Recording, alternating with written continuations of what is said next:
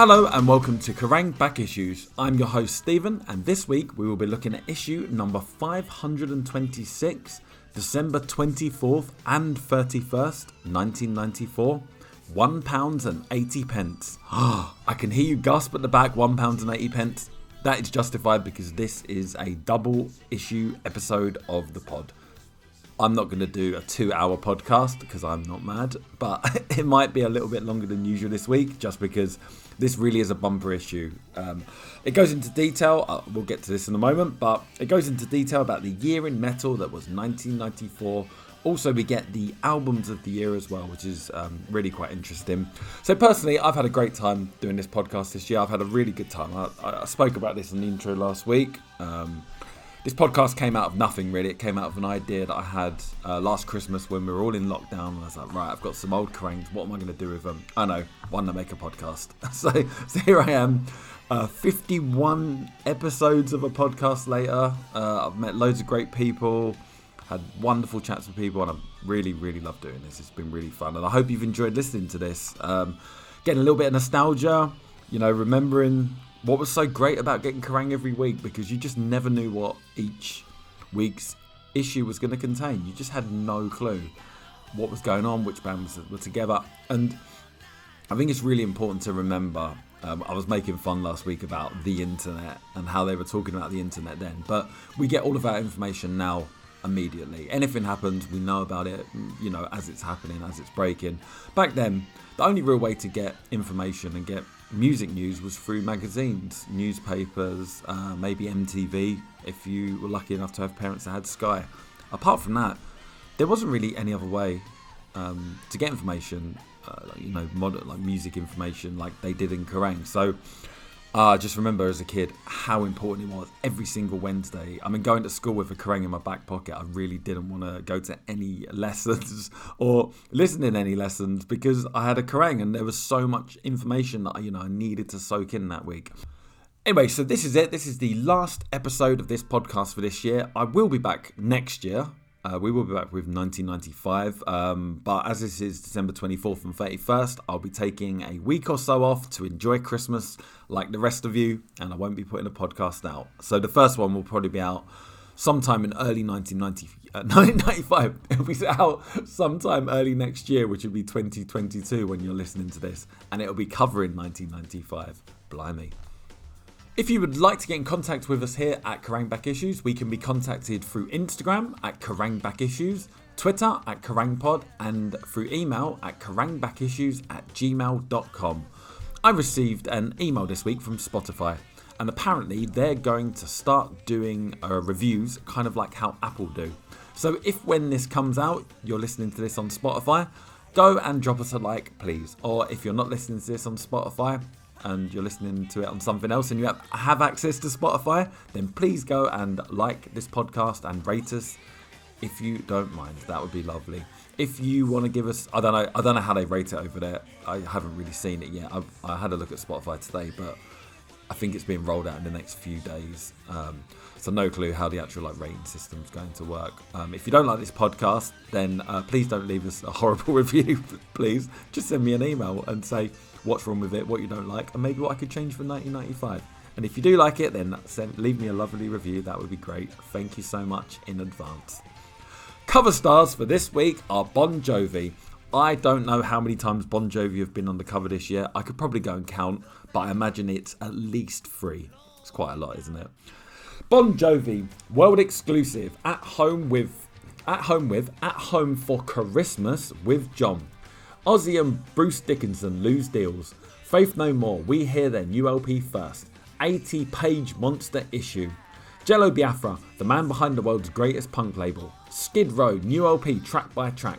Nirvana, new band revealed. And 1994, the year in metal, plus a 1995 calendar inside.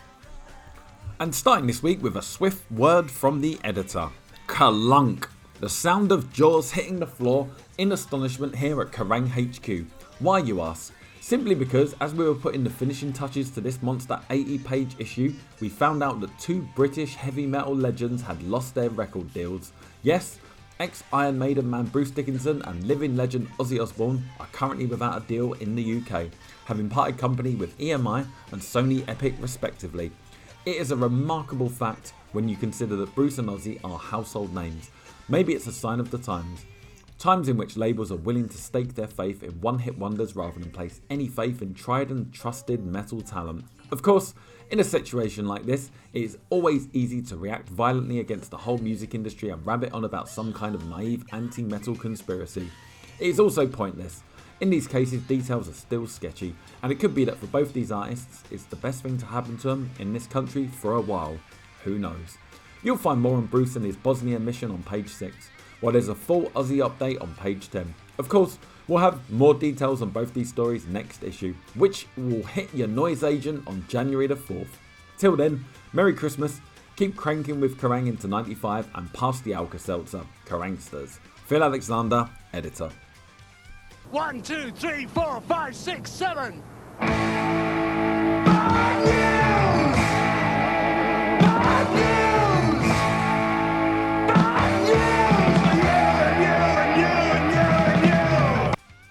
Mayhem, the hottest news in metal first. Nirvana, we name the new band. Nirvana star Dave Grohl will return next year in a new outfit called Foo Fighters. And Kerrang can reveal that the drummer has switched to guitar and vocals for the band, which may also feature Nirvana bassist Chris Novoselic. Novoselic has apparently been offered the job, but has yet to make any firm decision. All reports suggest that the bassist is interested. The band also features ex-Germs guitarist Pat Smear, who played with Nirvana on numerous live dates, and of course their classic MTV Unplugged show, which was released as an album in October. No drummer has yet been found, auditions are currently in progress. Grohl is said to have an album's worth of material on which he sings and plays all the instruments, already in the can. At least 20 songs are thought to have been recorded. Based in Seattle, Foo Fighters, named apparently in an obscure reference to UFOs, are described by one insider as a great band in their own right. There is no indication of what the new material actually sounds like though. The record company interest is said to be very high. It seems entirely possible, however, that Grohl and his band may deliberately shun major labels. Nirvana's hatred of corporate bullshit was made clear in the recent Live Tonight sold out video, and it seems reasonable to suggest that Grohl may wish to stay low key and stick with an indie label. Faith No More will rock Britain early in 95 with a new album, a new single and a full UK tour. They kick off on February 27th with the first single, as yet unnamed, from the new LP King for a Day, Fool for a Lifetime, which follows on March the 13th. The band then undertake their first UK headline tour since April 1990. Dates have still to be announced, watch this space for details, and there is already talk of summer festival dates. King for a Day, which was recorded with producer Andy Wallace in New York, is the band's first with new Axeman Trey Spruance, who formerly played with Faith No More frontman Mike Patton in his offbeat project outfit Mr. Bungle. Spruance of course replaces sax guitarist Jim Martin, who was shown the door last Christmas. Bruce Dickinson's Christmas in the Trenches Bosnia mission has turned into a major nightmare. The ex-Maiden singer, who landed this once-in-a-lifetime gig thanks to Kerrang, had to make the final part of his journey to war-torn Sarajevo hidden inside a 7-ton truck after army chiefs withdrew their support because they could no longer guarantee his safety. The last Kerrang heard from brave Bruce and his band, they were arming themselves with vodka and photographs of Iron Maiden to bribe checkpoint soldiers should their vehicle be searched. They were warned that this would be the only way to avoid being taken hostage. Motorhead had originally been booked for the event, a free seasonal metal show for the troops, but cancelled at last minute after a series of European dates fell through. The army then sent a fax to Kerrang, as reported last week, asking if we could sort out a suitable replacement. Bruce stepped in and has promised to deliver a full in the firing line report upon his return. Full story next issue. Ozzy Osbourne is set for a supercharged 1995 with recording to begin imminently on his new album. But as Kerrang went to press this week, it emerged that the Double O was set to part company with his label Epic. No official announcement has yet been made, but it looks certain that Ozzy's next LP will only be on Epic in North America. The superstar singer is currently thought to be shopping for a new deal. Originally slated to be called X-Ray, Ozzy's next LP will now carry a different title following a deluge of newer, improved material. That was the working title of the album when I was working with Steve Vai, so I don't really want to call the album anything right now, states Ozzy. Right now, I still feel I'm two good old Ozzy rockers short of a great selection, but in my whole career I've never had as many good songs written in my life. I've got enough for a couple of albums at the moment. Osbourne has a core of 28 songs from which to pick a running order, and after a number of false starts, it's finally all systems go. Having spent an arduous but ultimately mismatched year with a variety of writing partners, Ozzy has found his stride with Bryan Adams' songwriting buddy Jim Vallance. Records news, and Anthrax, the legendary thrash outfit, now have 9 songs ready for their new album titled Stomp. The band hope to be in the studio with producer Michael Beinhorn by March, with a subsequent album due out for Elektra during the autumn. Clutch, the cult US hardcore metalers, are currently demoing material for a new album which is set to go into production very shortly. Among the songs set for inclusion are Peterbilt, Tight Like That, Country Line, Spacegrass, Rock and Roll Outlaw, Texan Book of the Dead, Neighborhood and SUHS. The record will be issued by East West during the latter half of 1995. Crowbar, the New Orleans heavies, are currently working on a new album for release through Bulletproof Music for Nations in May. According to main man Kirk Weinstein, it makes their debut album sound like Jethro Tull. Entombed's compilation record, The Singles album, has been delayed and will now be issued through Earache during February. Fudge Tunnel's album, In a Word, featuring rarities and tracks originally recorded for John Peel's Radio 1 show, has been delayed also and will now be issued through Earache on January the 30th. Sleep, the US stoner rockers, have just finished work on their latest album, Dope Smoker, for the Earache label. This features just one song of some 37 minutes duration, expect to release in 1995. Tour news, and Bird in the Hand, the Dunstable venue, has been forced to cancel all previously announced gigs due to the fact that their license to present live shows is still awaiting renewal. The UK leg of the Black Crowes Amorica or Bust tour has now had a further date added. It's at Nottingham Royal Concert Hall on January the 31st. A single, High Head Blues, will be released by American Recordings on January the 23rd. Live, one of the Kerrang hot tips for 1995, the American Rockers play 3 UK dates during February. These are Birmingham Edwards No. 8 on the 1st, London Highbury Garage 2nd, Glasgow King Tut's Wah Wah Hut on the 4th. A new single, US hit, I Alone, will be issued through Radioactive on February the 6th. All formats, CD, cassette and clear 12-inch vinyl, will also include a live version of I Alone, plus Pain Lies on the Riverside from the band's first album, Mental Jewelry. Machine Head. Following the band show at London's Astoria on December 22nd, there will be a special party called Christmas Rumble 94 held at the venue. This will be jointly hosted by Machine Head's label Roadrunner and MTV's Headbangers Ball, and those who attend the Machine Head show will be able to stay for this party at no extra cost. The Christmas Rumble 94 will be co-hosted by Machine Head main man Rob Flynn and Vanessa Warwick of Headbangers Ball. It will include a rock disco, giveaways, competitions, plus a live performance from Swedish band Backyard Babies. It will also feature the metal highlights of the year, including the Kerrang Metal Awards. Among those expected to make personal appearances at the party will be members of Paradise Lost, Carcass and Corrosion of Conformity. Incidentally, Swedish act Mary Beats Jane and British death mob Cancer will be supporting Machine Head at both the Astoria show and also Nottingham Rock City on December 22nd. The Nine Nights of Knee. This young Yorkshire combo, who combines slapstick humour with covers of bands such as Faith No More, will play a New Year's Eve show at Bradford Rios.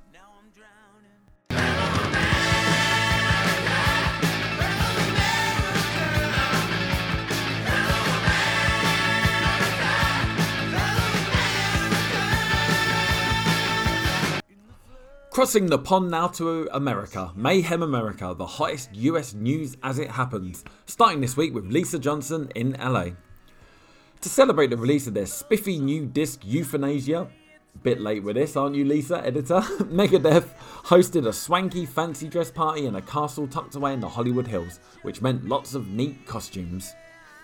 The Megadeth foursome came dressed as members of a non-spandex heavy metal group. Read they weren't dressed in fancy dress, but other guests, myself included, were dressed to the nines. White Zombie bassist Sean Uzelt showed up as the devil in a blue dress and even had a pitchfork, pointed tail and devil horns. Alice in Chains' bassist Mike Inez came dressed as an unassuming non-spandex wearing kick-ass four-stringer, who may or may not be in a band right now. And although he was kind enough to stop for a photo, we didn't probe him on the status of the band because he probably knows as much as we do. Megadeth singer-guitarist Dave Mustaine spent much of the party socialising with guests. In Hollywood, we call it work in the room.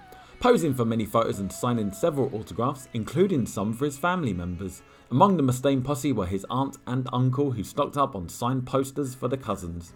It wasn't the celebrity sightings that made this party so grand, for as you can see, the list is a little grim, although the legendary Blue Saraceno of Poison was there. Wahey. The party was held in an honest-to-goodness castle with turrets and a moat, and the rumour circulating the party was that part of the house is regularly used in the production of porno films, to help offset the upkeep costs of the place, no doubt. That might explain the upstairs south wing bedroom's modest furnishings. Bed, empty bureau, empty closet, ceiling mirror. The bright orange shag carpet and the bearskin rug in front of the fireplace. Great party, great food, good luck Megadeth, you'll need it to pay off that tab. We join Don K now in New York. Nine Inch Nails rolled into town this week hotter than hell in the States and ready to wreck Madison Square Garden for 2 sold out nights. So imagine the shock and horror when it was announced to the first night's already packed house that the show was cancelled. Apparently, the band's van was involved in a minor traffic accident on the way to the Garden, during which guitarist Robin Fink's finger was fractured. Despite a doctor's protests, Fink continued to the arena and attempted to play backstage, but reportedly passed out from the pain. Thus, the band rescheduled the date for next night. Nine Inch Nails originally had a day off between the 2 gigs. But why were 25 to 30 security guards seen running backstage just before the cancellation was announced? And as some have sarcastically suggested, couldn't the guitar player be replaced by tape loops anyway? In any case, Robin recovered in time for the next night, and by all accounts Nine Inch Nails played a blinder. And just 2 nights later, Fink showed up at the tiny Rock Ridge Saloon for a bizarre surprise show that found Robin, Marilyn Manson bassist Twiggy Ramirez, and a drummer named Mark Allen performing with former Twisted Sister frontman Dee Snider and covering all Twisted tunes. Apparently, Fink and Co are artists who have their roots firmly planted in big stupid 80s hair metal. Enough so that Robin and Twiggy contacted Dee, told him what an inspiration he was to them and requested that they get together for a show. Dee agreed, and the combo billed as Sick Motherfuckers Pack the Rock Ridge. Introduced by Anthrax's Scott Ian, they cantered through a metalicious set that comprised You Can't Stop Rock and Roll, The Kids Are Back, The Price, Under the Blade, SMF, Burn in Hell and I Wanna Rock, plus brief bits from Iron Maiden's Wasted Years and Flight of Icarus, and even a lick from Judas Priest's Breaking the Law. Despite the brevity of the set and enormous difficulties in getting into the small venue, all who attended admitted to a nostalgic good time. News next time on Helmet, Testament and Killing Joke. Beavis, you've never been to a concert in your life. Shut up! Concerts, and the first concert reviewed this week is Corrosion of Conformity live at the Boardwalk, Manchester, Thursday, December the 8th. I was just about to say 1994, we all know it's 1994. This is reviewed by Paul Travers, and this gets a static out of 5, which is a 3 out of 5. The most off-putting thing about this whole revamped hardcore scene is the cooler-than-thou obsession with credentials. In an interview in Kerrang 524, Corrosion of Conformity's frontman Pepper Keenan mauled Rage Against the Machine for supporting the same socio-political causes that his own outfit back. This is one of the dumbest things I've ever heard. Surely you can't bags a good cause. But yes, for those who care about such things, Corrosion of Conformity do have the credentials. They were pioneers in crossover, being one of the first few bands to bridge the then yawning gap between metal and hardcore. That was over a decade ago, however, and Corrosion of Conformity have since gone through more lineup changes than Black Sabbath. The current new lineup is not a problem in itself. Pepper Keenan possesses a fine growl, and when they stick to the shorter, more obviously hardcore material, Corrosion of Conformity can match anyone in the Pitbull stakes.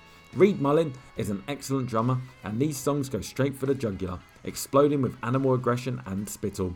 They're not exactly enthralling to watch. The front line is just a trio of bobbing fringes, but orally they stir up enough emotion to get the pit slamming. And then they follow that with a ponderous sub-Sabbath dirge that leaves everyone stranded in mid-mosh. Worse still are the fucking long-winded guitar solos and the moments when they sound like Yes. A loud and fucked up version of Yes perhaps, but even the most screaming mutation of prog does not corrode conformity. Bank clerks and ex-hippies listen to Yes, not COC diehards. Somewhere between the two extremes, Corrosion of Conformity dish up more generic metal fare. It's complex and structured, but with roaring vocals and an occasional Pantera-styled crunch, you could attribute this constantly changing attack to a long career and a sizable back catalogue. But really, Corrosion of Conformity sound less like one band with a streak of diversity and more like 3 separate acts. Of course, you still get the ultimate crowd pleaser in Vote with a Bullet, and at times COC sound a little bit special. Pioneers always get overtaken, however, and in this case, they even appear to be trawling backwards. In the final analysis, COC aren't CAC, but they're just too normal to corrode anyone's sense of conformity. The next review is for Monster Magnet live at Sir Studios, New York on Thursday, December the 1st. Reviewed by Don K, this gets a high voltage out of 5, which is a 4 out of 5. The lights turn all kinds of sickly shades of green and red as a kaleidoscope of patterns and images begins to revolve against the back screen. With the right substances, and no, that's not an encouragement, you could probably have one hell of a trip just staring at the stage. That is, until the wall of fuzzed out, murderously heavy sound empties your skull in a single wash of power. It's Monster Magnet, a seething, sinister, awesomely heavy experience that has devoured the essence of late 60s and early 70s psychedelic hard rock and regurgitated it into the 90s with aggression and a totally modern edge. Songs like Twin Earth and the new Negasonic Teenage Warhead from the forthcoming Dopes to Infinity opus are steeped in Sabbath and Cream references, but they also brim with a songwriting prowess and the sense of danger that only the best new bands possess. Guitar chords ring out like bells from hell. Frontman Dave Windorf growls his tales of cosmic mysticism into the mic as the lights cascade around him. Ultimately unhappy with the sound mix, he ends the set prematurely after 6 songs by swinging his axe wildly about the stage before pounding it into the floorboards. But even in frustration, Monster Magnet are magnificent and clearly poised for greater things. Look to your orb for a warning. The next review is for Wall, Skunk Anansie and Skink, live at the Highbury Garage, London on Tuesday, December the 13th. Reviewed by Morat, this gets a high voltage out of 5, which is a 4 out of 5. Supporting Fudge Tunnel here a mere month ago, Skink were nothing more than a dismal Metallica with a drum machine. Much has changed, and tonight they show every sign of becoming a fine band. Most memorable is the rumbling bass that attempts to shake your spine loose on its way up to rattle your brain. But overall, the tunes have improved too, even if they are mostly too long. Skink still need a focus of attention on stage and perhaps a real drummer, if they're ever going to be really entertaining, but at least Skink don't stink. And neither did a bizarrely named Skunk Anansie. Alas, early on in their set, the thing that holds the attention most is their extremely shapely black female singer. But unfortunate, sexism is soon overtaken by a sense of awe as Skunk Anansie grow more mesmerising. Comparisons don't come easy, but Rage Against the Machine on a very good day with a stunning, powerful and manic female lead isn't too far out, an electric performance. Wall should be, if not huge, then at least way bigger than they are now. The turnout is disappointing, and that tempers the show. This place should be wild tonight, but no matter how hard the LA 4-piece go at it, will never reach the fever pitch that great songs like SOS and Wait deserve. Perhaps the problem is that Wall are difficult to categorise. Early Damned, Flipper, Scream obviously and Monster Magnet all spring to mind, and there are large dumps of the blues thrown in, but it's all square peg and round hole stuff. New tunes like Kill the Crow don't make it any easier, but they're a very fine live outfit, plain and simple. One thing's for sure, when they return to the UK in February with L7, Wall will definitely keep you away from the bar. We now come to this week's cover stars, Home for Christmas. How does Jon Bon Jovi, the biggest rock star in the world, celebrate Christmas? Simple, he invites Kerrang to his New Jersey home and takes Steve Beebe on a guided tour of Bon Jovi country. Whoa, hollers Jon Bon Jovi as a pedestrian walks out in front of his black Mercedes S500. Sometimes it's like no one wants to get old in New Jersey. Jon has spent the entire day here in Red Bank, New Jersey talking to the press about his current smash hit single Please Come Home for Christmas, not to mention his video co-star Cindy Crawford. Tired of being cooped up in a photographer's studio, Jon offers me a guided tour of Bon Jovi country. First we pass through Sayreville, the working class town where Jon was born and raised. Here he worked at a shoe shop and later as a cleaner in the local recording studio. Now, as his Mercedes purrs out of Brook Street, Jon's janitor's days seem a million years away. These days, Jon Bon Jovi is arguably the biggest rock and roll star in the world. As we pass the Monmouth Arts Centre, a tiny venue smaller than London's Marquee and one in which Bon Jovi play a special show every Christmas, Jon reveals that he loves driving. It gives him a chance to see normal life going on around him at the kind of leisurely pace he barely remembers. The Mercedes windows are dark enough to preserve its driver's anonymity. Jon Bon Jovi, you understand, cannot simply go for a stroll around town. Yeah, success can drive you down sometimes, he says emphatically. It's a life force when you first pick up a guitar and get that rush, that aspiration to take on the world and conquer it. There's no greater feeling for me than to write songs that people like. But when the machine comes down and tries to eat you up, it can kill you. Even if you survive, it can still fuck you up. In rock and roll, you can get a lobotomy without realising what's happening. People have had the life and soul sucked out of them. It does happen. Rumson is a beautiful tree-lined town 40 miles from New York City. Its peace is a complete contrast to New York City, where life speeds by at 300 miles an hour and everything is 10 times bigger than it needs to be. Uptown Rumson is home to New Jersey's elite, including John himself. Here's Bruce Springsteen's house, says John, roughly indicating in the direction of a series of palatial homes. Which one, I ask? Well, this whole road belongs to Bruce, actually. It's incredible. It's a shame it's dark, John shrugs. You'd be able to see more of Bruce's grounds in the daylight. This entire area is all his. It just seems to keep going, doesn't it? Unfortunately, Bruce is in California right now. Otherwise, we could have dropped by. I'll take you by Richie's now and then on to mine. As we drive on past enormous roadside piles of autumn leaves, John talks more of his idol, Springsteen. Put quite simply, without Bruce, there'd be no John. And recently, John has realised that Bon Jovi have an equally profound effect on many kids' lives today. People that met at Bon Jovi concerts are now married. People who first got into rock music after seeing Bon Jovi on Top of the Pops now write for Kerrang or work for record companies. As a writer, it's very satisfying to hear that what I do has had such an effect on people. That to me was the ultimate goal. It all came home to me recently when I met this guy who plays quarterback for the New England Patriots. I felt like a little kid waiting to meet him, but to my amazement it turned out that he was a massive Bon Jovi fan. I was nervous about meeting him, so it felt really weird for me to give him my autograph. Suddenly it started to make sense. The quarterback was only 21 years old, and every young person has heroes. Heroes are important. What would we do without them? If there was no Bruce, there'd be no me. And if there was no Bob Dylan, there'd be no Bruce. And if there was no Jimmy Page, there'd be no Richie Sambora. Richie Sambora lives in a particularly quiet corner of Rumson, about 10 minutes walk from John's place. Although somehow you can't imagine the area being particularly quiet when the effervescent guitarist is in town. Despite Sambora being away, his house and garden are adorned with stunning Christmas lights, peace signs are displayed in the windows, and a white statue of Christ, arms outstretched, stands at the front of the garden. The effect would be welcoming were it not just a little ghostly. This whole complex is Richie's, chuckles John. It's a beautiful place. Flags everywhere, boats all over the place, and check out those peace signs. Rich isn't home. He should be on his way home from Nashville right now. I sang for about 4 days this week and he's been finishing up the guitar parts today. Know a baseball player called Bob O'Heater? John asks, gesturing towards another massive home. This guy, Mr. Black fucking Cloud we call him, lives over here on the right. He was involved in a boat accident recently when a couple of the crew were decapitated. Then, right in the middle of the World Series, he was trimming his hedges and casually cut one of his fingers off. Don't go near that house, man. It's obviously cursed. The Mercedes speeds on. John chatting and laughing all the while. Seeing that huge house on the left? When I was a kid I pulled up there because my girlfriend, who is now my wife, told me it was up for sale. Not having the first fucking clue about buying houses, I thought I'd just roll up and make an offer. At this time, there was no way we could really afford the house. When the people that lived there caught sight of me coming up the drive, they immediately called the cops. They thought I was some dirtbag from downtown come to shoot them and steal their daughter or something. Ah, here's my house. You gotta see this place. Predictably, Jon Bon Jovi's house takes your breath away.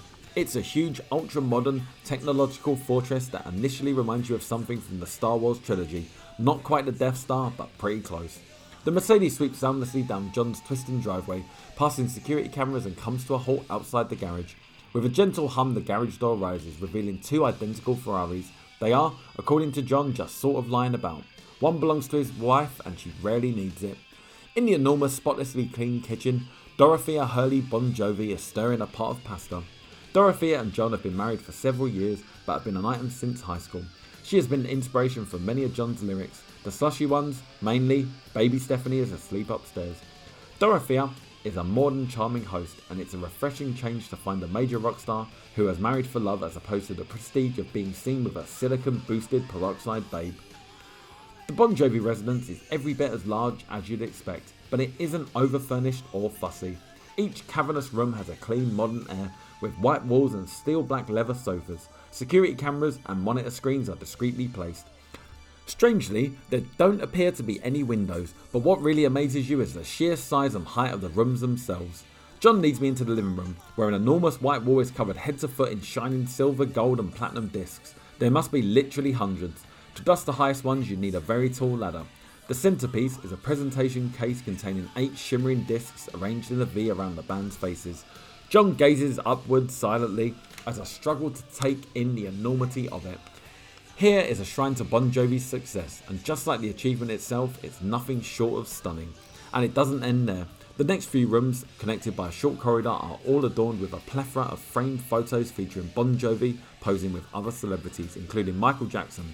There are signed photographs and posters of John's baseball heroes, plus various pictures of elderly black gentlemen who I assume are blues legends. Back in the living room, there is an enormous Warhol-esque illustration of John and Dorothea. John can sit down in virtually any part of this house and gaze up at some souvenir or happy memory. We go down into the basement to John's New Jersey underground studio. Blaze of Glory, Keep the Faith and the next Bon Jovi album were all demoed here. It's a place where all 5 band members, including session bassist Huey McDonald, can meet up and work undisturbed. Amusingly, there is the obligatory pornographic photo on the wall. As we return to the living room, it strikes me how incredibly normal John Bon Jovi has managed to remain during these last 8 years of world domination. His enthusiasm remains undiminished and his ego never threatens to fly off the handle. When I tell him Kiss might be reforming with original members Ace Frehley and Peter Criss, he looks as excited as a small child on Christmas Eve. John has taken the adulation of millions of fans with a pinch of salt. There were these French people in front of my house earlier, he recalls, and there was someone hanging around when I wanted to go for a run this morning, but most people are very nice. I don't appreciate people banging on my door night and day, however, and I feel that my home is the one place that should be off limits. Otherwise, I'm always flattered that certain people care enough about the band to want to hang out for us. I haven't forgotten what it's like to be a fan. Don't you ever find it threatening? No, and I don't take it too seriously either. There have been a couple of kooky situations, but you can't let it rule your life. This guy turned up at my door once claiming he was a messenger from Jesus. He knocks on my door with this big greasy bag in his hand and this evil look in his eye. And I'm so fucking dumb that I open the door. He says, "John, Jesus told me to come to you. The voices won't leave me alone, man. But you know what? I sat down with this guy and sorted him out. I said, it's okay. Jesus didn't really tell you to come here. What can I do for you?" And after that, he seemed totally together and felt kind of bad about it all. I didn't feel in any danger. I only pray that no one ever messes with my kids. I know my wife can take care of herself. Back in the car, as we drive back out through Romson, John talks about his kinky new video for Please Come Home for Christmas. It features Cindy Crawford and John in a variety of clinches. Unfortunately, this is by no means the first time John has released a Christmas song. John justifies the obvious tackiness of this by explaining that these tunes have always been released for a good cause. John has been involved with the Special Olympics charity since 1987, spending time with kids on an Indian reservation and playing charity shows to buy uniforms for the kids to wear at the games. I don't know why, but I felt the need to do something for kids that are handicapped and can't always look out for themselves, he says. Now that we've come to a convenient break in our schedule, it seemed an ideal time to release a single for the charity. And it turned out that Cindy Crawford was available and had agreed to be the love interest in the video. I said, I get to kiss Cindy Crawford for 7 hours, fine. The very day before the interview took place, reports of the collapse of Crawford's marriage to actor Richard Gere were confirmed. Surely, with John and Cindy canoodling all over MTV this Christmas, tongues are really gonna start wagging. My tongue was certainly wagging that day, laughs John. It was all in good fun, I swear. She's a great kisser, she's a great sport, and I still think the world not only of her, but also of Richard Gere. He's an immensely talented actor, and all I can say is that I'm sorry their marriage didn't work out. But I don't think a little kiss from me made any difference. My wife was very cool about it too. She's been around me too long to worry about our relationship not being secure. Suddenly, a crowd of people cross the road in front of us. John spots flashing lights ahead. I hope this isn't something bad going on, he mutters, peering intently through the windscreen. Thankfully, it isn't. A crowd of local people have gathered around a Christmas tree to sing carols, while laughing children dart about with lanterns swinging from their arms. An advertisement tells us that Santa is to arrive on the scene at any moment. John Bon Jovi is a big fan of Christmas. He can rarely be a part of such local festivities given his megastar status, and consequently appears entranced by the goings-on. For a few moments, he pulls the Mercedes over to the side of the road and stares out at the little crowd, beaming. This is real American life, isn't it? That's so true, he exclaims. It's a cliche picture that someone will poke fun at, but I can't. I look at a scene like this and really dig it. Kids are happy and excited. What more could you want? It's so great that this sort of thing still happens once a year. Look at the trouble people go to decorate their houses and trees. This isn't Mansionville or anything, it's just a cool little American town. So, apart from Cindy Crawford, what do you hope Santa brings you this Yuletide? Well, I already had Cindy Crawford, he laughs. What I'd really like this Christmas is the chance to be really happy, and right now, I don't think that's unobtainable at all. These days, I don't just have the success of the band, I have Stephanie, the stability of my family life in general, and the band are all happy. The accomplishment and the challenge that exists for further accomplishment is cool. So when I drive through Rumson and Red Bank and see this sort of thing going on, it makes me feel glad and thankful that I'm alive. Look, he laughs. Here comes Santa now. Merry Christmas, everyone. Gonna get it together, Ma Bell. Like Ma Bell, I got the ill communication. Ma Bell, got the ill communication. Communication now, and the letter of the week this week, and the last letter for 1994 begins. I wish Eddie Vedder and all his other grunge mates would just cheer the fuck up. It must be so fucking hard being so popular and earning money for doing something you love. They want to try being skint and on the dole. I mean, for fuck's sake, if they don't enjoy the lifestyle, why don't they fuck off and buy some desert island in the middle of nowhere and leave us to enjoy our lives? I met Warrior Soul at Glasgow and they've been through total shit for the last 2 years. Yeah, they were the happiest, friendliest guys I've ever met. I think it's time people just stop being so fucking sad and realise you only live once. Let's forget about Vedder and Co. and let them wallow in their own misery and self-pity while we trip out to some acid punk. Let's get high. A space-age playboy from Berwick-upon-Tweed. Well said, Space. It's about time some of these superstars just stopped moaning and got on with it. You win a Kerrang cap, you spawny git, editor. Many thanks to the genius of Walshy for telling us all who Tom Petty is, communication issue 523.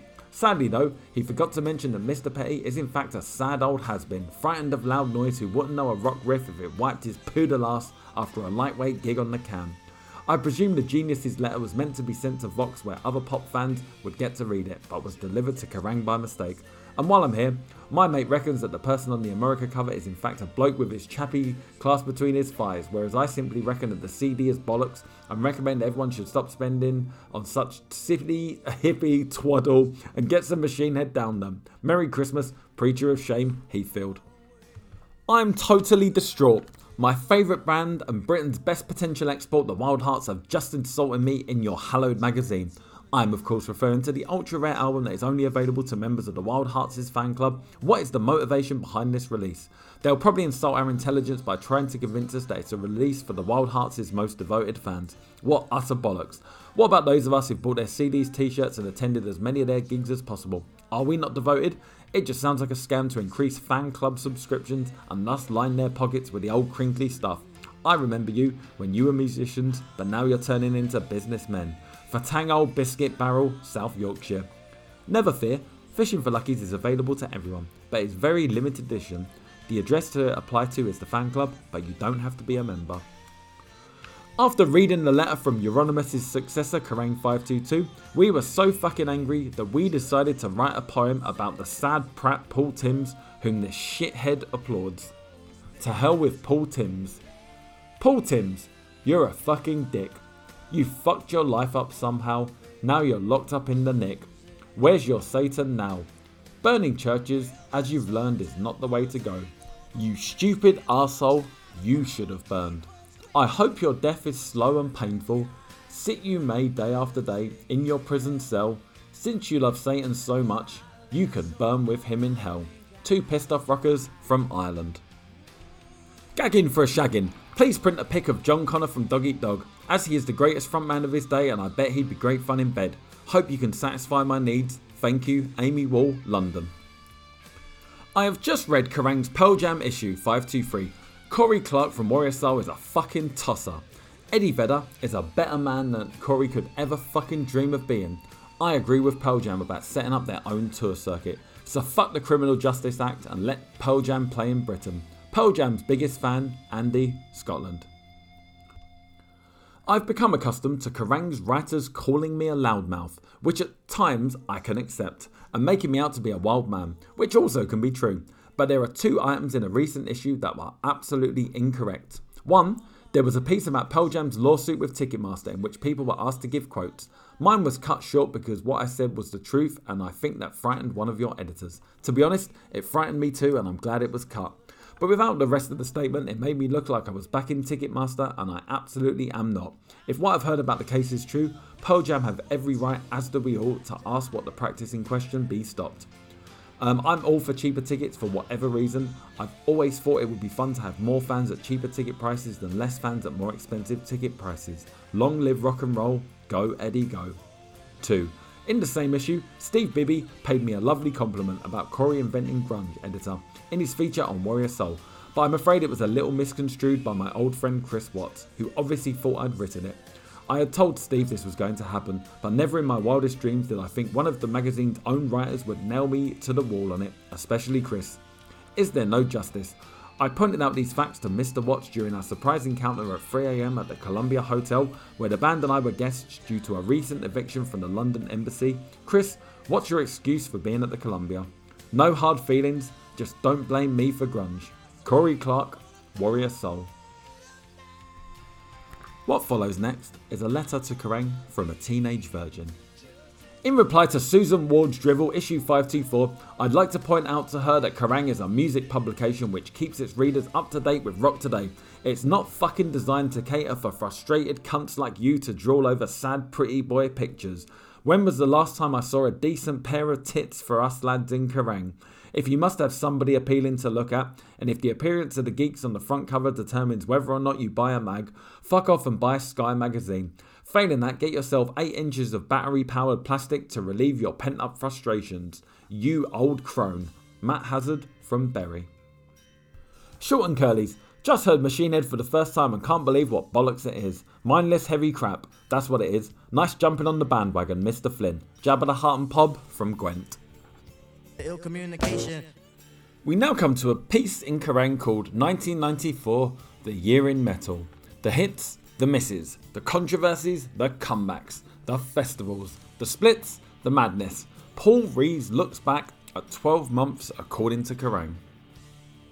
American Hot, the white hot stateside success stories of 94 were Stone Temple Pilots. The cynics may have scoffed, but the Shirley Temple Pilots, as they're more commonly known, shifted some 4 million copies of their purple opus. They also found a rare media ally in the big Kerrang's own Mike I Can Pick 'em Up Peak. It should be remembered once ludicrously insisted that the Choir Boys' Bittersweet and Twisted was the greatest album ever. Machine Head. Some of you got their demo through a Kerrang giveaway where 200 Machine Head tapes were sent out for now back in 94, and it all went on from there. Not only were the Oakland, California mob the heavy metal discovery of the year, they also revived the genre's age-old tradition of ensuring that the ugliest member of the band was in possession of a pair of drumsticks. This is the shit Donkey, Burn My Eyes 5LP review, Kerrang 506. Soundgarden. The super unknown LP finally elevated the Seattle Quartet to the big league, entering the US album chart at number 1. Green Day. From sloppy beachcore kids to million sellers, Green Day's Dookie album has been in the Billboard Top 20 for over 40 weeks, and the multicoloured head Barnet Boys have been playing to 10,000 people per night. Offspring. From California, Orange County Oaks, Offspring are up there selling punk rock by the truckload. Still signed to ex-Bad Religion man Brett Guritz's Epitaph label, and their second LP Smash has gone through the roof in the US, with sales also hitting the 3 million mark. Also raking in the Dosh and the superlatives. Nine Inch Nails, Pantera, Beastie Boys, Counting Crows, Biohazard, Candlebox, Live and Collective Soul. Fire in blanks. Metal's biggest flops of the year were Motley Crue. The new Motley Crue's comeback album couldn't have disappeared any quicker if it had been released over the Bermuda Triangle. Ditto their US tour, which was so sparsely attended that ex-frontman Vince the Dude Neil was able to gleefully record ticket sales at several venues by counting his fingers and toes. David Lee Roth. In a misguided attempt to grow old gracefully, Diamond Dave cut his hair, bought a matching set of polo neck sweaters and stopped telling jokes. His Your Filthy Little Mouth album was by popular consent utter arse. ZZ Top. The Texan trio described their Antenna album as a return to the band's roots. Roughly translated, this meant that only members of their immediate family would actually buy it. Alice Cooper. Alice, what's the matter? No one bought me Last Temptation album, mate. Cheap Trick. The veteran pop rockers optimistically called their new album Woke Up With a Monster. Went to Sleep With a Minnow would have been more applicable. Also belly up in a big way. King's X, Suicidal Tendencies, Infectious Grooves, Magnum, Dio and Phantom Blue. The comebacks. The little and large combos returning to the fray this year were Megadeth. Dave Mustaine, his mouth and his crew blaze black with a decidedly commercial edge on Euthanasia. Musically and lyrically, we have few boundaries. We work at a level of quality that few match and most fear. Dave Mustaine, Kerrang 495. Slayer. After spending 4 years supping beer, watching American football, and generally being very lazy indeed, the death metal gods stormed back with a mighty divine intervention, slabber wax and an all-conquering UK tour. There's not a metal band on the planet who can touch Slayer as a live act. Paul Brannigan, Kerrang 521. Queensryche, the thinking man's metal band, made a suitably cerebral return with the Promised Land platter in October. Apparently, detailing the band's inner psyches, the accompanying lyric sheet should have been equipped with a thesaurus. The Splits. Out the door in 94 were Little Angels. We will fight on, insisted the young gods once they'd parted company with their label Polydor. Sadly, they proved to be as resistant as a chocolate fireplace, and on May 11th it was announced that the quintet show at London's Royal Albert Hall on July 2nd would be their last. We'll never go out of fashion, guitarist Bruce John Dickinson, Kerrang 488, April 2nd. My favourite one here, Wolfsbane. I'll never leave Wolfsbane, Blaze Bayley was often fond of roaring. Strangely, he never added, unless someone offers me a lot of money to do so. Rest in peace, the howling mad shitheads. I suppose we've been betrayed.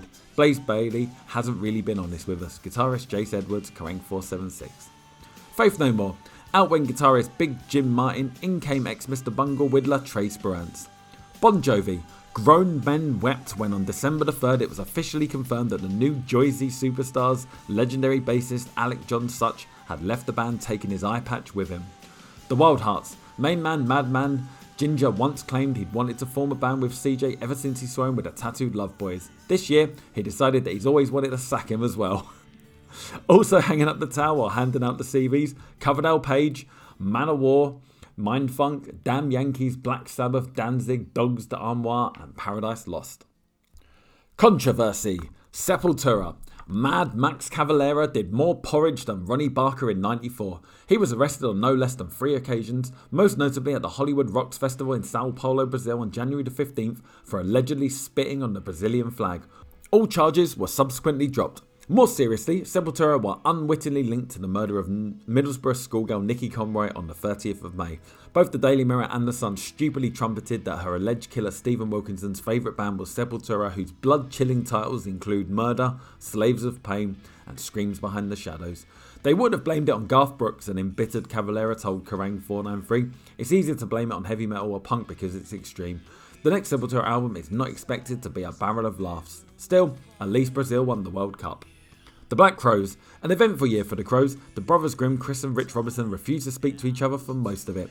The band's third album was recorded and scrapped and re-recorded. They threw a wild party wherein all the guests removed their clothes and took lots of drugs. And to cap it all, they decided to adorn the front cover of their America album with a beaver shot. Onwards. Stage diving. Brooklyn Hardnuts Biohazard had their second stage set at Donington prematurely curtailed, the organisers objecting to the Hazard inviting a few hundred fans onto the stage.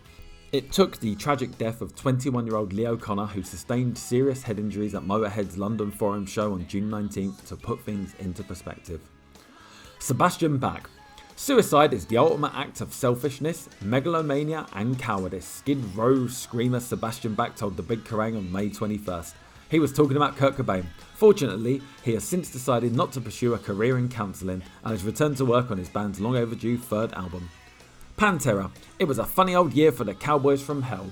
While their Fabian-driven opus was crashing into the US charts at number 1, frontman Phil Anselmo was being arrested and charged with assaulting a security guard during a gig in New York. Come June, at Nottingham Rock City's pre-Donington Bash, it was drummer Vinnie Paul and guitarist Dimebag Darrell's turn to threaten GBH.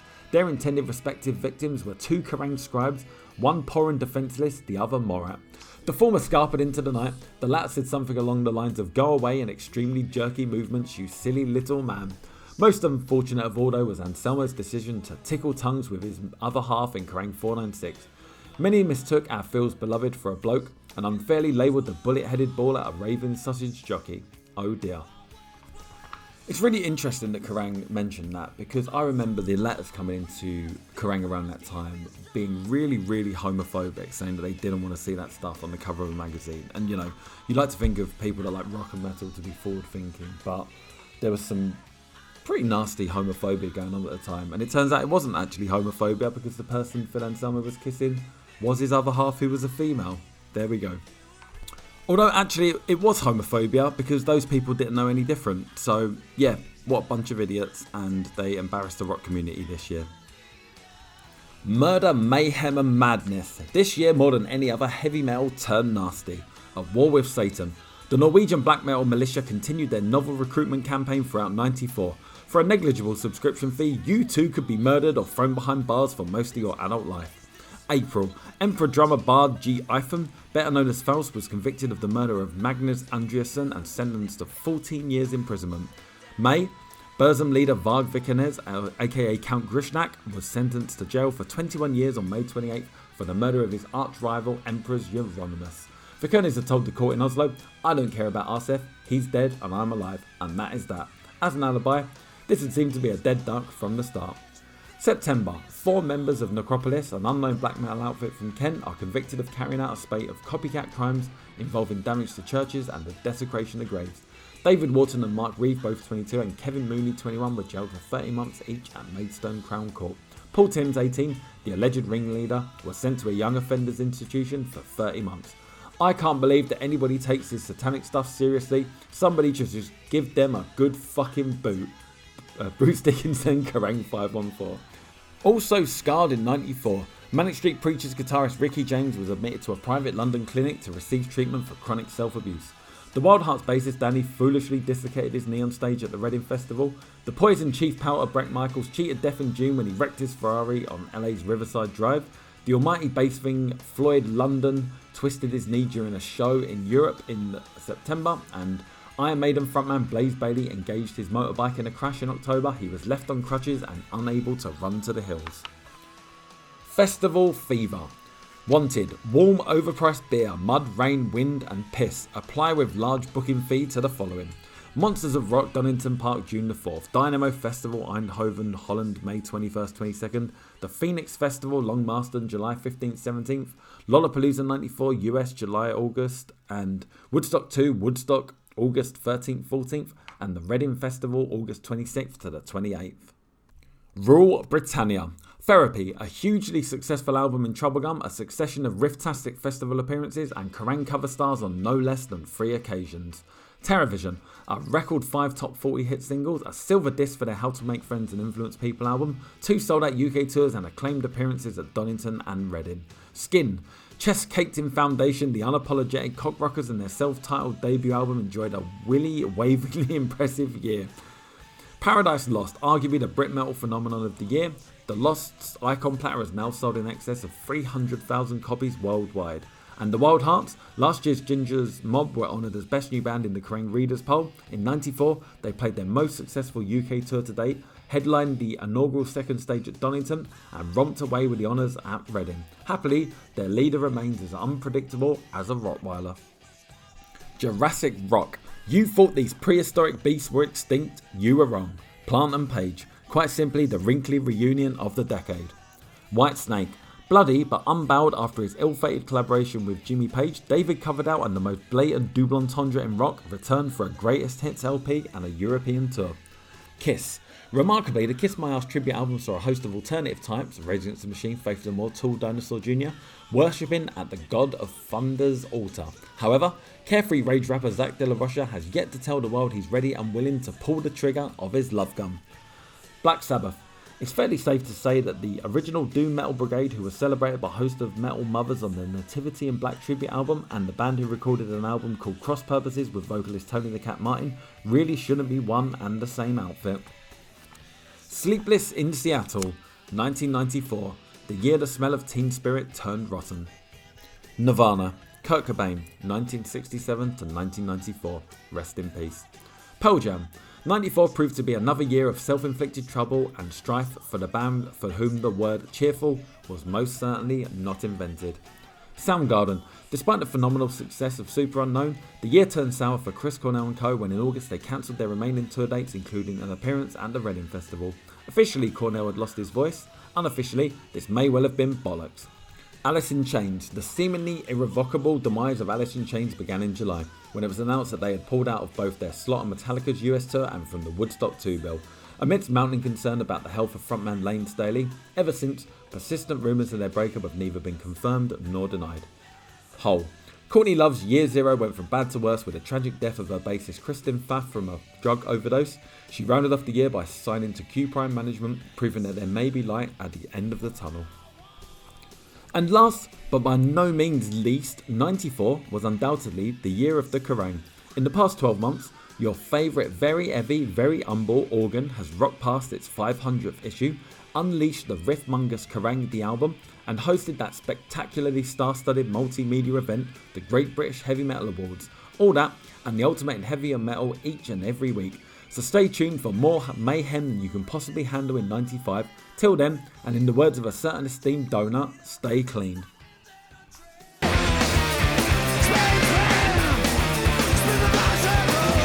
We now come to singles, and the singles are reviewed by Malcolm Dome this week. The first single reviewed is Stand Up by Thunder. This gets 1k. There was a time when Thunder sounded energetic, exuberant and yes alive.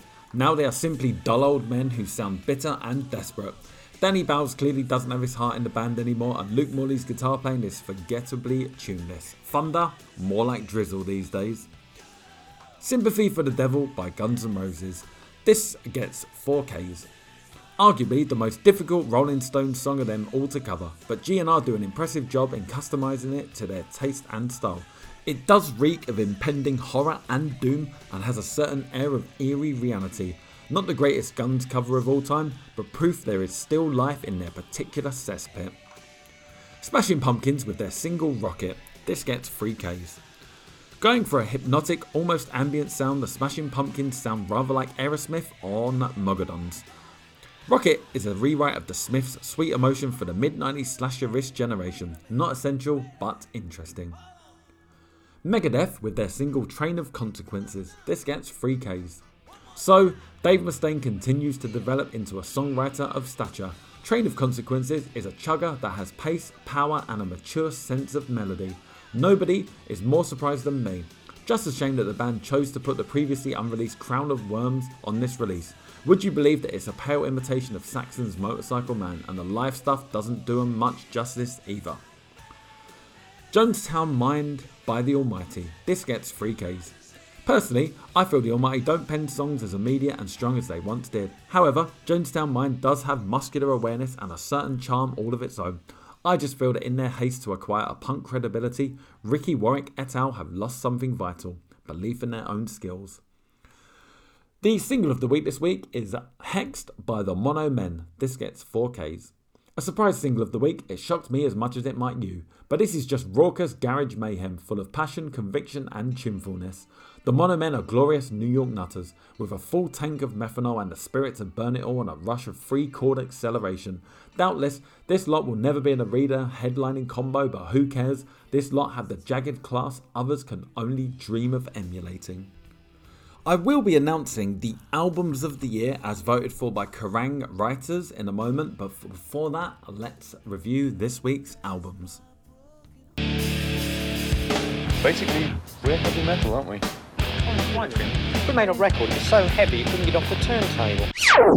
The albums of the week this week, and I emphasise albums, are Cro-Mags, The Age of Quarrel, Best Wishes, Murphy's Law, Back with a Bong, Warzone, Don't Forget the Struggle, Don't Forget the Streets, Open Your Eyes, and Various Sunday Matinee, The Best of New York Hardcore. Reviewed by Phil Alexander, Cro-Mags gets 4Ks, Murphy's Law gets 2Ks, Warzone gets 3Ks, and Various gets 4Ks. Welcome to the sound of the Big Apple rotting to the core, the sound of punk rock headbutting metal and taking the thrash to the max ethics one step beyond. Honest, brutal and streetwise, New York Hardcore came of age in the mid to late 80s and threw up a set of platters which still sound defiantly fierce and make this year's so-called punk hardcore revival seem rather lily-livered. In fact, this set of repackaged double CD reissues from Profile Records demonstrate both the power and the shortcomings of the whole New York hardcore trip. On the one hand, you have the awesome riffage of the Cro-Mags, a band whose sheer heaviosity makes sense on any death deck. On the other hand, there's the hijinks of Murphy's Law, whose beer core may be worth a hoot in a sweaty New York slam pit, but in the cold light of 1994 sounds rather irksome to British ears. Led by the irrepressible Jimmy Gestapo, the Murphy mob have their moments, notably on their second offering, Back with a Bong, but lack songs and staying power. The Krishna-worshipping Cro-Mags, however, still manage to sound as threatening today as they did back when their Age of Quarrel debut roared out on the Rock Hotel label in '86. Age of Quarrel emerges as chock full of snarling charm, bootboy anthems and rampant riff-a-rama. Come the mag's second LP, Best Wishes, Harley Flanagan's heroes flex their metallic muscle further, adding a serrated Maiden meets Motorhead edge. Not as awesome as the band's debut, Best Wishes is still a slice of harder than now attitude which eats Biohazard for breakfast. Elsewhere, Skinhead Crew Warzone dust down their terse barking delivery on Don't Forget the Struggle, Don't Forget the Streets and Open Your Eyes, a crunching twin blast also recently issued by Lost and Found. If their flag waving was misconstrued as ambiguous by Right On Musos at the time, their musical message has remained fresh and intact. The final set in this hardcore holocaust comes in the form of the Sunday Matinee compilation, a veritable who's who of New York hardcore. It packs classic cuts by Bad Brains, who relocated there from DC, the Blast Happy Agnostic Front, Cro-Mags, Warzone, Straight Edge's Youth of Today, metalized Mavericks Leeway, a fledgling Sick of It All, as well as lesser known scene heroes such as Bold, Judge and Raw Deal. A 17-track affair, it's either a fine intro to a scene whose legacy includes Quicksand, Helmet, Madball and Into Another, or a reminder of exactly what aggressive street sus music should sound like. Hard to the core indeed. The next album reviewed this week is Over It by Face to Face. Reviewed by Gordon Goldstein, this gets 4Ks. Everybody wants the truth, growls Face to Face frontman Trevor Keefe in his best Jake Burns Holidaying in Orange County drawl on the Southern California Punksters debut. It's that voice of a generation thing, shouted choruses, grinding guitars and enough skateboard soundtrack energy to keep the freshest faced Green Day and Offspring fan bounding off the walls. On this 7-track collection, also containing a couple of previously released free chord shards, Face to Face don't aim to break the mould, but instead take every bundle of chords and lyrics and twist full-blown anthems out of them. Don't be surprised to hear bits of The Clash, Bad Religion or Stiff Little Fingers in Disconnected or I Used to Think. Must be something in the water. They could be the most passionate pop punksters on the planet. By the end of this, you'll be on the skate ramp sailing through the air, utterly convinced. The next review is for 2 albums, Avail with their album Dixie, which gets 4Ks, and Various Land of Greed, World of Need, which gets 3Ks. This review is also by Gordon Goldstein. Anti and indie with a smidgen of crustiness somewhere in their throats. Richmond Yobs Avail are rapidly garnering stateside punk as fuck kudos, for good reason. Armed with a barbed wire clutch of melodies, a Fugazian mindset and a couple of rock moves that meet Pearl Jam halfway. Avail hitch up their energy battery and make it all explode like the acoustic guitar lace virus, or an even more bitter snarl through of John Mellencamp's Pink Houses. In the great US punk resurgence, Avail will be at the top of the list. The Discord faithful will no doubt have their ears picked by Land of Greed, World of Need, a 14-band cover of the one album of Fugazi man Ian MacKay's post-Minor Threat efforts with Embrace. The results range from excellent interpretations from the aforementioned Avail and Rancid, who wreak beautiful havoc on Can't Forgive, to Nations on Fire, who toss in extra wince-worthy lines like I'll walk the straight edge all my life, but hey, at least they're committed. Now, when do we get the government issue tribute LP? And so, to round off 1994, we come to the Kerrang Critics' Choice Album of the Year. And the Album of the Year is Therapy with their album Troublegum. Kerrang says, the most perfect collision of punk and metal you will hear this year.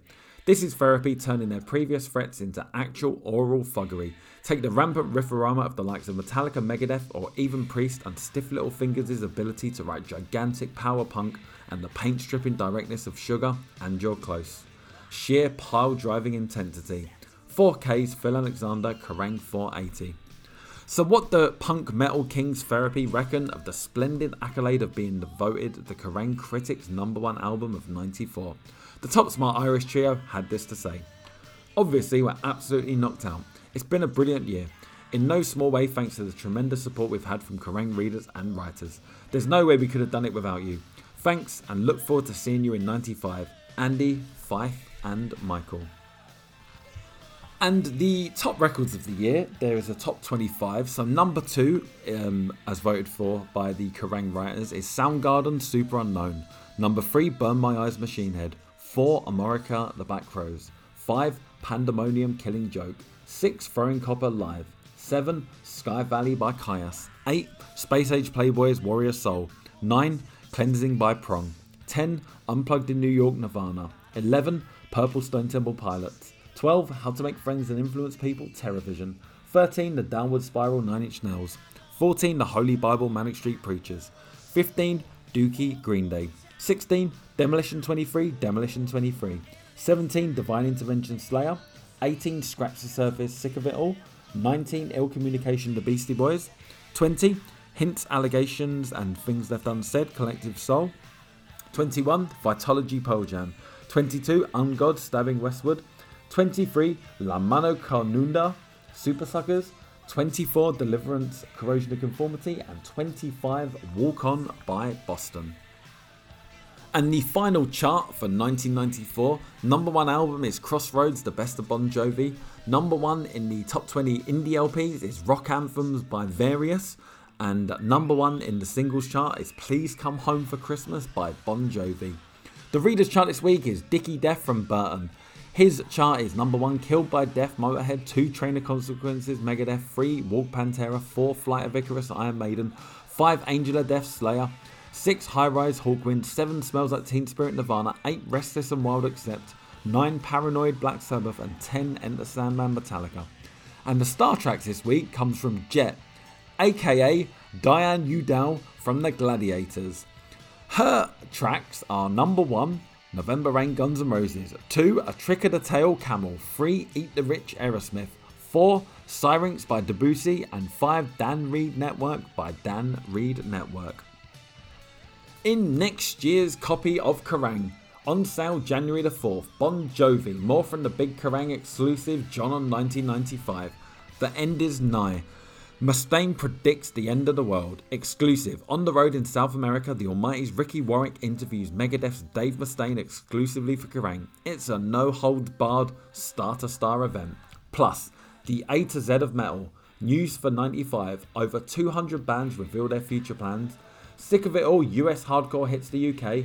Plus Manic Street Preachers, Cannibal Corpse, Testament, and Big Chief. So that concludes this week's issue of Kerrang! Back Issues, and that also concludes this year's load of podcasts. I've absolutely loved doing it this year, so thank you so much if you've ever listened. I mean, obviously you're listening to this now, so you wouldn't have heard this otherwise, but I really do appreciate it. It's been a lot of fun for me. I hope you've enjoyed listening. Yeah, we'll be back next year, and with the same old stuff, and I have ideas. I have some things I want to do with this podcast next year. We'll see if they come to fruition. But expect, a lot more of the same old stuff. Reading out whatever crap Kerrang! Decides to put in their magazine that week. Have great Christmases, everyone, and great New Year's, and look after yourselves. Stay safe out there, because I know it doesn't feel very safe at the moment. And we'll be back next year. So talk to you all then. Bye for now.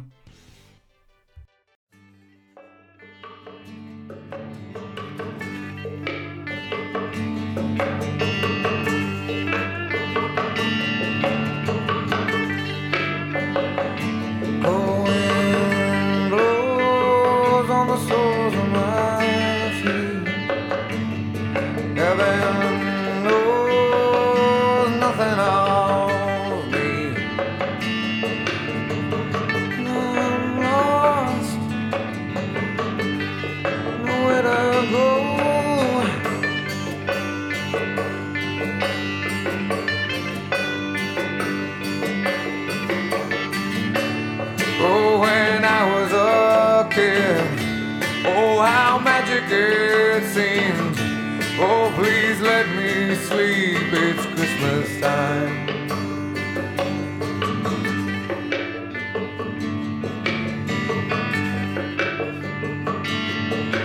Flowered winds was where I lived. Thought you burned not those for your sins. I'm so tired, cold.